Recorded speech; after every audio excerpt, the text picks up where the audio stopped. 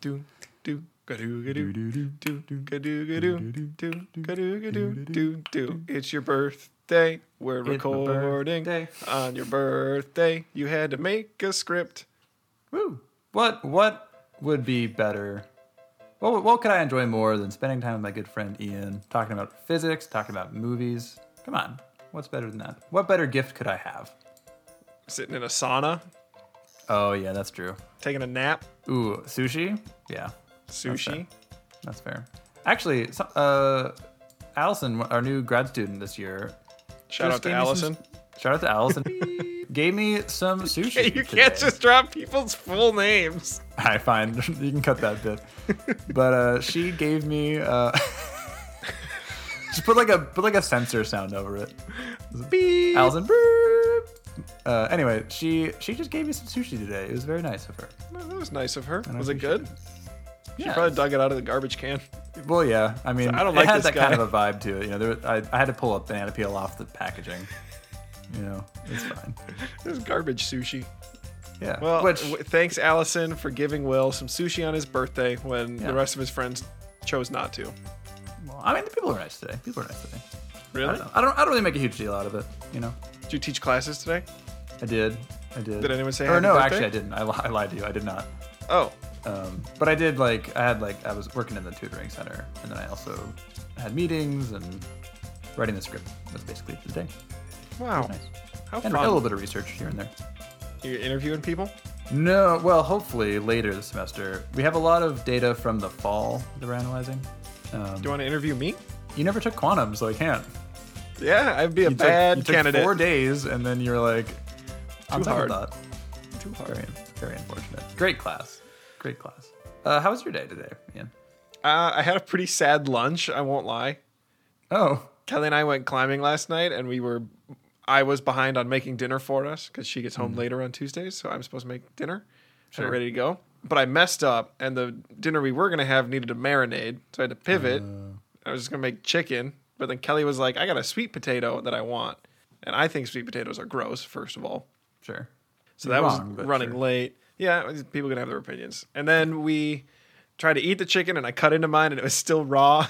Oh, no. So I put it so I got a thinner part of the chicken and ate that, and then put the rest of it back on the pan. And then I just had like Reese's Puffs for dinner Dang. in the car on the way to the climbing gym. Dang. So then today I just had like a very small amount of chicken, some cucumber, the smallest amount of carrot you've ever seen, and a bag of Famous Amos cookies. Wow. I might have you beat, though, on sad meals. Yeah? What did you have today? Well, I got up early because I had a lot of work to do. Research work before a meeting this morning. And so I had some Cheerios for breakfast, which is good. I like Cheerios. And then I got to the office, and then I forgot that I had all this other stuff later in the day because it's still beginning of the semester, so I'm not used to the schedule yet. So I didn't bring any lunch or anything like that. Oh, no. Thankfully, I have a reserve of oatmeal and frozen blueberries just in case. So I had some oatmeal and frozen blueberries for like a late lunch. Did you And eat then- frozen blueberries? No. Like you put the blueberries in the oatmeal and you eat Okay. it. And they kind of thaw out and make your exactly. oatmeal cold. Yeah, it was pretty bad oatmeal. Usually I like it, but today it was not. It was a sad oatmeal day. It was a little bit of a sad oatmeal day, which is unfortunate. If anyone out there makes food and wants to sponsor us, let us know. Oh, yeah. Yeah. And then thankfully Allison came through clutch and gave me some sushi, which was nice. Shout Because out after to that, Allison. I got home and I had like an hour before we started recording. So I just like, I had to make some edits to the script and then I ate like a PB&J. So I'm going to eat something after we record. Me But too. But a mine's sad going to be meal. so good. What are you having? Nicole's stew. Nicole's stew. And some biscuits. Shout out to Nicole. Shout out to Nicole. Coming in I'm clutch. so hyped for this. What kind of stew is it? Beef stew with potato pillows. Or gnocchi, if you will. Oh, I was like, what? Potato pillow? I see. Subscribe to Gnocchi. Lou's Kitchen for more recipes. Everyone get on it. It's so good. I can't wait. I'm so hyped out of my mind for it. Let's I'm hurry up excited and finish for this you. episode because I want to eat this stew. Well, everyone, welcome to the Reference Frames podcast, the podcast where Will and I try to turn physics a little more relatable by comparing it to famous movie, TV show, book scenes, maybe. Comic books. Haven't gotten there yet, but someday maybe. You might. Wherein Will plays the role of wise old physics mentor, and I play the role of young hotshot. I am older now than I was before. In this show, the first thing we do is talk about corrections we need to make to the last episode. Last episode, we talked about WALL-E and the conservation of momentum, and we have no corrections. No one has tweeted at us. No one's told us we were wrong. If you want us to read your name off, tell us about something we were wrong. That's all it takes. You could be Please famous do. too. Or ask us a question. Either or. Hey, that's later. That's later. My bad. I'm jumping the gun. Cutting that out. After the corrections corner, then we turned the microphone over to our good friend, our wise mentor, our physics guru, Will Rihaloma. Please, Will, take the floor. Frodo Baggins has failed.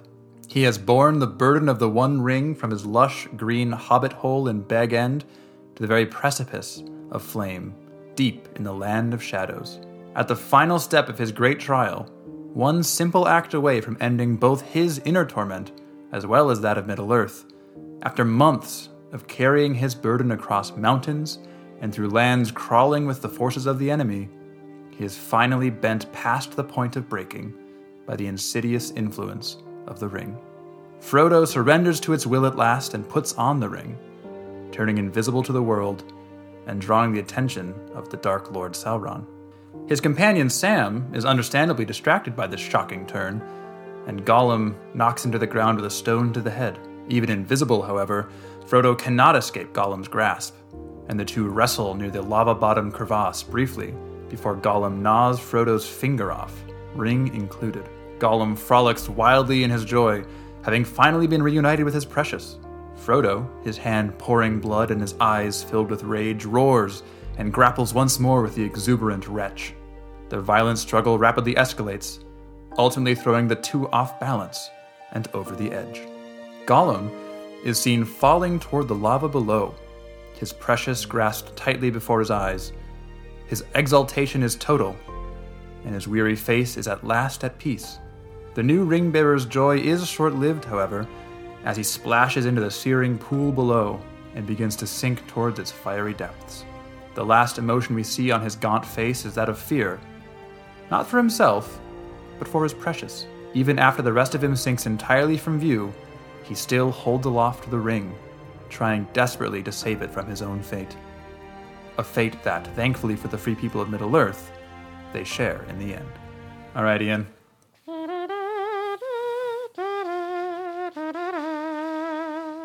Spoilers, Mr. Frodo. Have you still not watched those movies? Nope, they're still downstairs under my TV. Well, spoilers for the end of Return of the King. Once in my life. Oh, okay. Okay. Shout out to that one day I watched all of them in one day. That was a mistake. It's a mistake. It's a The mistake. Two Towers blurs together. Which is a great... Oh, man. I know. I mean, I've been waiting to do... I'm only going to wait so long. Eventually, I was just like, all right, Ian, you know what? You're not going to watch them. We're doing it anyway. I've seen them before. Yeah, You know how it goes.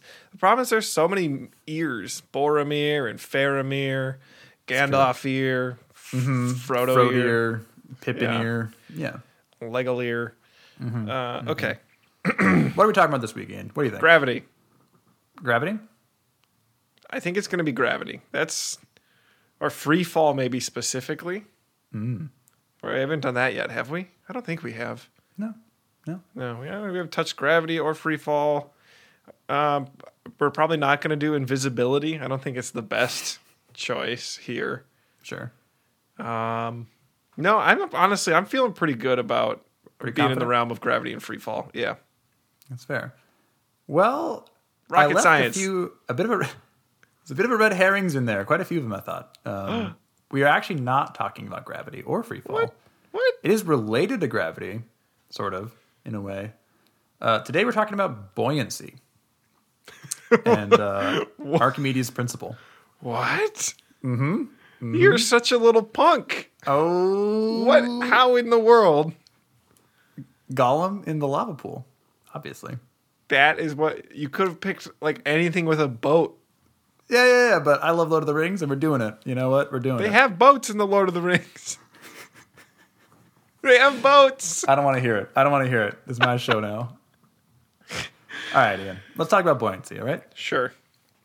Okay. So the basic idea of buoyancy, or the buoyant force, or Archimedes' principle, is that whenever an object displaces any fluid by either being fully or partially submerged in that fluid, it experiences a upward force from that fluid.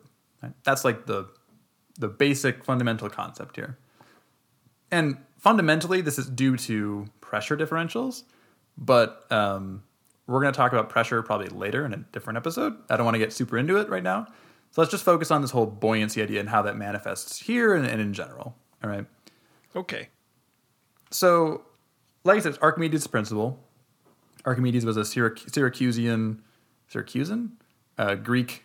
He actually died when the city was conquered by the Romans, but he was a really tragic. Yeah, he was a mathematician / engineer, and he found out. You might know the story of the whole Eureka and all that fun stuff. He was able to show that the buoyant force that an object experiences, which is an upward force, as we said, is actually exactly equal to the weight force downward of however much of that fluid was displaced, which is maybe a little hard to visualize. So let's break it down a bit. All right. Okay. So Ian, we're from Minnesota. We sure are. Love that great state. All those lakes. So many lakes. Let's imagine we have a canoe and we're going to lower it into a lake from above. Okay. All right? Yeah. Better Now than lowering it from below the lake. It's hard to do. Pretty difficult. All right. So from experience, we know that it won't just rest perfectly on top of the lake, right? No. It'll sink at least a little bit into it. Yeah. Right? And we also know that ideally the canoe won't sink all the way up to or beyond the gunwales, because that'll fill with water. In case you're wondering, the gunwales are just like the upper rim of the boat. I learned that today. Kind of fun. Is that the right pronunciation of that word? I think it might be gunnel. Probably gunwale. Like bosun for boatswain. Maybe. I'm no mariner, so I'm not like Arundel the mariner. I'm not even going to look it up. Prime correction opportunity for anyone out there. Yeah. If it's gunnel, hit us with that tweet. I believe you would be right. It sounds like a thing that they would call it. Anyway. Sorry. You know it's not going to sink all the way into the water, right? It's going to settle somewhere in between those two extremes. Yeah. And the reason for that is because as the canoe sinks deeper into the water, it's displacing more water, right? It's pushing water out of the way to rest deep into the water, right? Mm-hmm. And so whatever level that thing will settle at, or any floating object for that matter, settles at, is the level at which the amount of water it's displacing would have the same weight as the object itself, in this case, the canoe. So if the canoe weighs 100 pounds, it'll rest at a level at which it's displacing 100 pounds worth of water. Does that make sense? Yeah, that's kind of cool. Yeah. Because at that special point, right, according to Archimedes, the gravitational force downward on the object, its weight, the canoe's weight, is perfectly balanced, counteracted by the buoyant force upwards. And as we saw in the Spider-Man 2 episode, right, if those forces are balanced, it won't accelerate up or down. It'll just stay there. Mm-hmm. Right? Thanks, Spider-Man. All right, so that's buoyancy in a nutshell. All right, it displaces the fluid pushes up with the same forces as the weight of that fluid would be in its place. Okay, so let's go back to Gollum falling into lava at the end of Return of the King. All right, great. So it's worth keeping in mind, lava is molten rock, right? Rocks are dense, and therefore molten rock would be slightly less dense than that, but still quite dense. All right? Yeah. So Gollum, theoretically, should displace exactly as much lava as he himself weighs. Does that make sense? Which is not much. Yeah, he's a bit of a waif, for sure. Yeah. And a quick Google search suggests that lava is roughly, I'm actually kind of surprised by this, it's only about 3 times more dense than a person, which I thought it'd be much more than that, but according to Google, it is not. Which means that roughly a third of his body should sink under the fiery surface, and the rest should be above. So he should be about 1/3 deep of himself into the lava and 2/3 above. Does that make sense? Okay. All right. So basically, he'd be like an ice cube bobbing in a really viscous syrup. Sure. You know? Yeah. So technically, he shouldn't sink all the way in like he does in the film, unless that ring is really heavy. Maybe that's just The contributing burden all the of weight. the ring. But it's also worth pointing out the ring floats on top of the lava briefly before it melts. So it would seem that that's not the case. But Special lava. So he probably shouldn't sink all the way in, but he should sink surprisingly deep into it. So I'll give him dramatic license for that. That's fair. Yeah. So that's where buoyancy comes into that scene. Obviously he's falling, just free fall, all that fun stuff. But I wanted to focus on the last moments of our friend Smeagol. So, Ian. Yes. Now's the fun part. Where in the world do we ever see buoyancy today? Remember our center of gravity episode? Oh, I do. I was wondering if you're going to bring that up. Yeah, I was like, did we already talk about this? I was like, no, we sort of discussed it. And we've already brought up canoes, so boats and stuff. Okay, care to go into a bit more than that? You already talked about canoes. What more about do I need to go into with boats? Fair enough. That's a good point. You displace water, bada bing, bada boom. But how can a steel ship float? Steel's heavy. Well, I'll leave that one to you. That sounds pretty complicated. Well, I mean, the steel, it's not as if a boat is solid steel, right? It's steel casing around a bunch of air. And air is certainly less dense than water. So if you get enough air inside the boat, then it'll still not. Suddenly everything's all right. Yeah. Yeah. I'm trying to think of like a fun one. I have a few ones I can go through and you can keep thinking. Yeah, why don't I think? Sure. So I noticed this when I was a kid, but I hadn't thought about it since then until basically yesterday when I was thinking about this script. So whenever you're underwater, right, or if you're in water and you try to lift up an object underwater, like a big rock or something like that or whatever, it's easier to lift. Do you know why? Is it because the buoyant force is still being applied on a rock? It is, yeah, exactly. And therefore it has like an upward force. Yeah. Basically, it's like, quote unquote, practical gravity, I don't know how to define it, is lower. It has almost as if it has less weight. The weight force, obviously, the gravitational force is still the same downwards, but however much space it takes up, that's water that isn't in that space. So it'll have some buoyant force up. So if you imagine like a 10-pound rock underwater, it might have like maybe, let's say it displaces 3 pounds of water, right? That means there's 3 pounds of force upwards and 10 pounds downwards. So it actually only weighs to you 7 pounds when it's underwater. Kind of cool. It's also why, we feel more weightless underwater because we are displacing water, right? So we have, quote unquote, less weight. We experience less weight underwater. Kind of cool. Hey, that is kind of interesting. Yeah.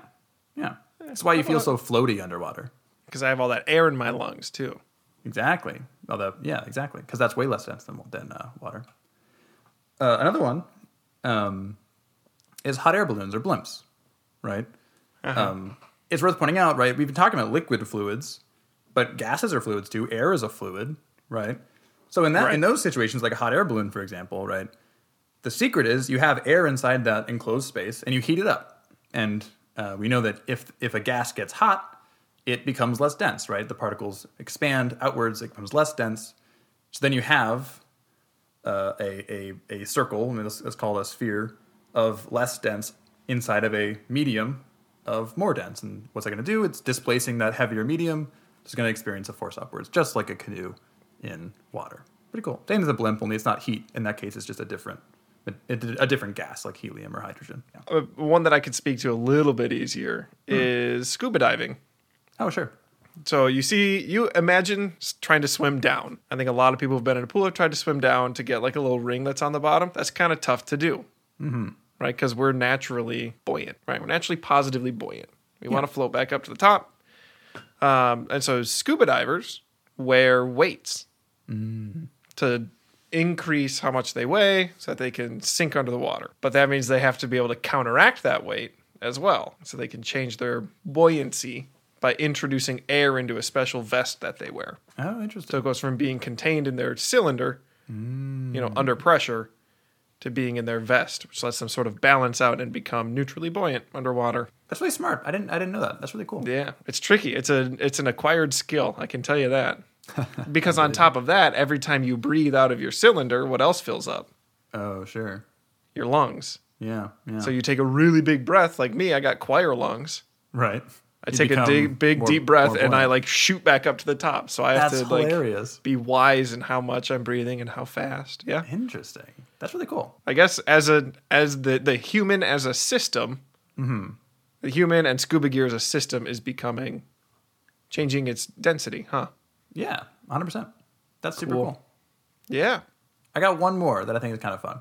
Oh, yeah. Let's hear it. All right. I want you to imagine, if you will, in your mind's eye, all right, you are driving down a straight highway in a car, a closed-top car. All right? Are you there? Are you in that space? Is this the balloon? Is this going to be the balloon? Yeah, oh, I love this one. All right. Are you in that space? Can you picture it?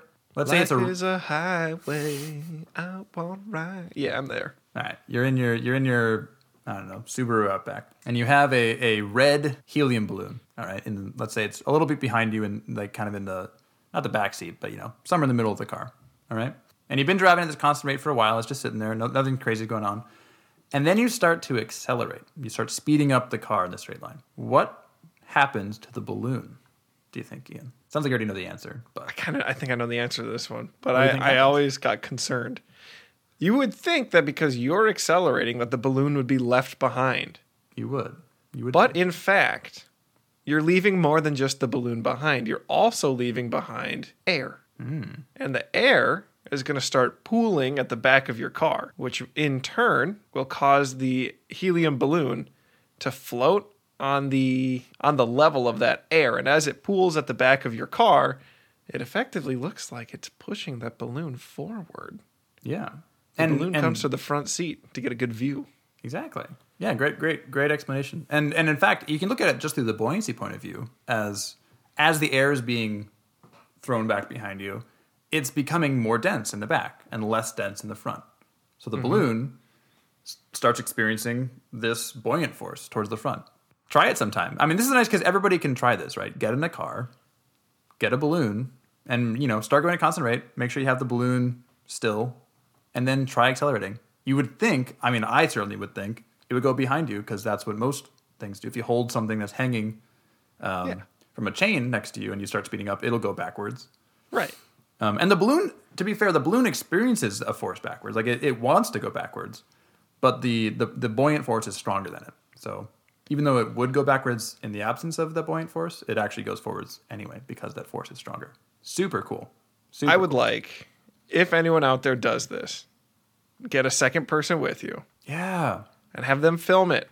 Yeah. And then tweet it at us. And don't even think about filming it yourself. If you're driving a car Yeah, don't do that. and you take a video and tweet it at me, I will ignore it.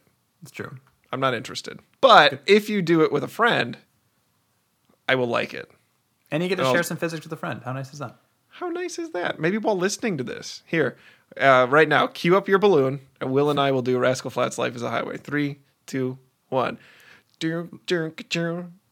Life is a highway. I'm gonna ride it all night long. Nice. Did you do physics there? I hope so. That would be better if I've done physics there. You got a punchline for buoyancy? I just realized I actually kind of missed a good movie for buoyancy. Would have been the beginning of the movie It, or the book It, I suppose. The whole That's like rated R. Yeah, I mean I It's didn't not read the friendly book. to our viewers. It's so scary. Well, I tried reading it at one point. It was very scary. But Yeah. though everything floats down here, it would have been a classic. Good line. It's been too scary. Buoyancy. All right, that's buoyancy. So That's buoyancy. What do we got, Ian? So next up, folks, we turn to questions from the listeners. Okay, questions from the frames. I don't know. I don't have a name for our audience. Just from our audience. If you want to send us a question, you can do that. You can email us, referenceframespodcast@gmail.com. You can tweet at us at podcastframes. You can find myself or Will in real life, but we'll forget. So do the other two things, please. This week's question comes from our friend at Anlon17. I want to know whether or not the voltage of an electric fence could be strong enough to actually send someone flying, rather than the person just reflexively grabbing and holding onto the fence as long as they're being electrocuted. Is it possible to be thrown? And this is a throwback to our Jurassic Park electric fence. Yeah, Tim the Electric Boy, I think. Tim the Electric Boy. Great question, Ann Lund. Yeah, so in that movie, if you recall, rewind a little bit. Tim is climbing this fence, trying to climb down, but the fence gets turned on before he can get off, and he gets completely blasted off the back of it, lands on his back, and Dr. Grant, his kind of guardian at that point in the movie, he's worried because his heart isn't beating. So he's like, oh my God, like, what do we do? And there's a few things there. So in the movie, it's insinuated, you would presume, that it would be an AC circuit. We kind of talked about this in that case. And an AC circuit just means that it's oscillating between a high and a low voltage, which means that the charges are rushing one direction, then they're rushing the other direction, then the other direction, back and forth, back and forth, back and forth. As opposed to a DC voltage, where it just means that every charge in there is held at some high energy level, and if something touches it, it'll run through it. So that's the idea. And it's actually interesting because both those different voltage types cause very different reactions. And I'm citing a source here. We're looking at the Merck manual. There'll be a link you can click on if you want to read yourself. But they talk about, obviously burning yourself is a bad thing with electricity because it heats up current, can heat up tissue. But when it comes to whether or not someone will latch on and not be able to let go of an electric source, like an electric fence, or if they're blasted off, that actually apparently depends on if it's an AC or a DC power source. Because a DC source... So first, let's talk about muscles in your hands, for example. Muscles operate by the nervous system stimulating them and telling them to start contracting and then loosening, right? And the nervous system, you may be familiar with, is a bunch of neurons and neural pathways, and they are all functional on an electrochemical level. So they require these neurotransmitters and these ion flows and things like that to function. And so effectively, an electric current can make your muscles flex and contract and all that fun stuff. So a DC jolt will make all your muscles kind of like contract all at once, and often that'll mean that you'll get flung from anything you're holding on to because all your muscles just freak out at once. Whereas an AC circuit, that's when you kind of get that whole freezing onto the circuit situation, because it's basically continually making your muscles flex and contract like at a constant rate, so it kind of never lets up. And what's interesting is the reason that you often get it in the case of your hand gripping the thing, not being able to let go, is it actually makes all your muscles in your arm want to contract. It just so happens that generally for most people, the muscles that make your hand clench are stronger than the muscles that make your hand relax. So even though they're all going, the ones that make your hands clench are stronger, so they're the ones that kind of dominate. So you basically can't let go. And that's pretty dangerous, as you can imagine. It's also not good for your heart. And so in the movie, the AC source should make Tim latch onto it, so that's wrong in the movie. But his heart does freak out, and that makes sense with an AC power supply. So I hope that answers your question, and Lund 17. If it doesn't, feel free to ask another one or clarify. Or if you're a physiologist and you think Will's wrong, let us know. Oh, yeah. I definitely could be. Who knows? Merck could be lying to me. It was tricky to find a source that agreed even within itself. So it's true. I think that's all we have for today. Yeah. I can smell the stew on the air. Get that dinner. It smells so good. Will, you got any last words you want to say? It's my birthday, and this podcast is a gift to myself, and I really appreciate you all listening. So thank you. Other than that, feel free to ask more questions. We love to engage with our audience. So any questions you have, any clarifications you have, any corrections you have, it's all good. So keep them coming. See you next time. See you next time.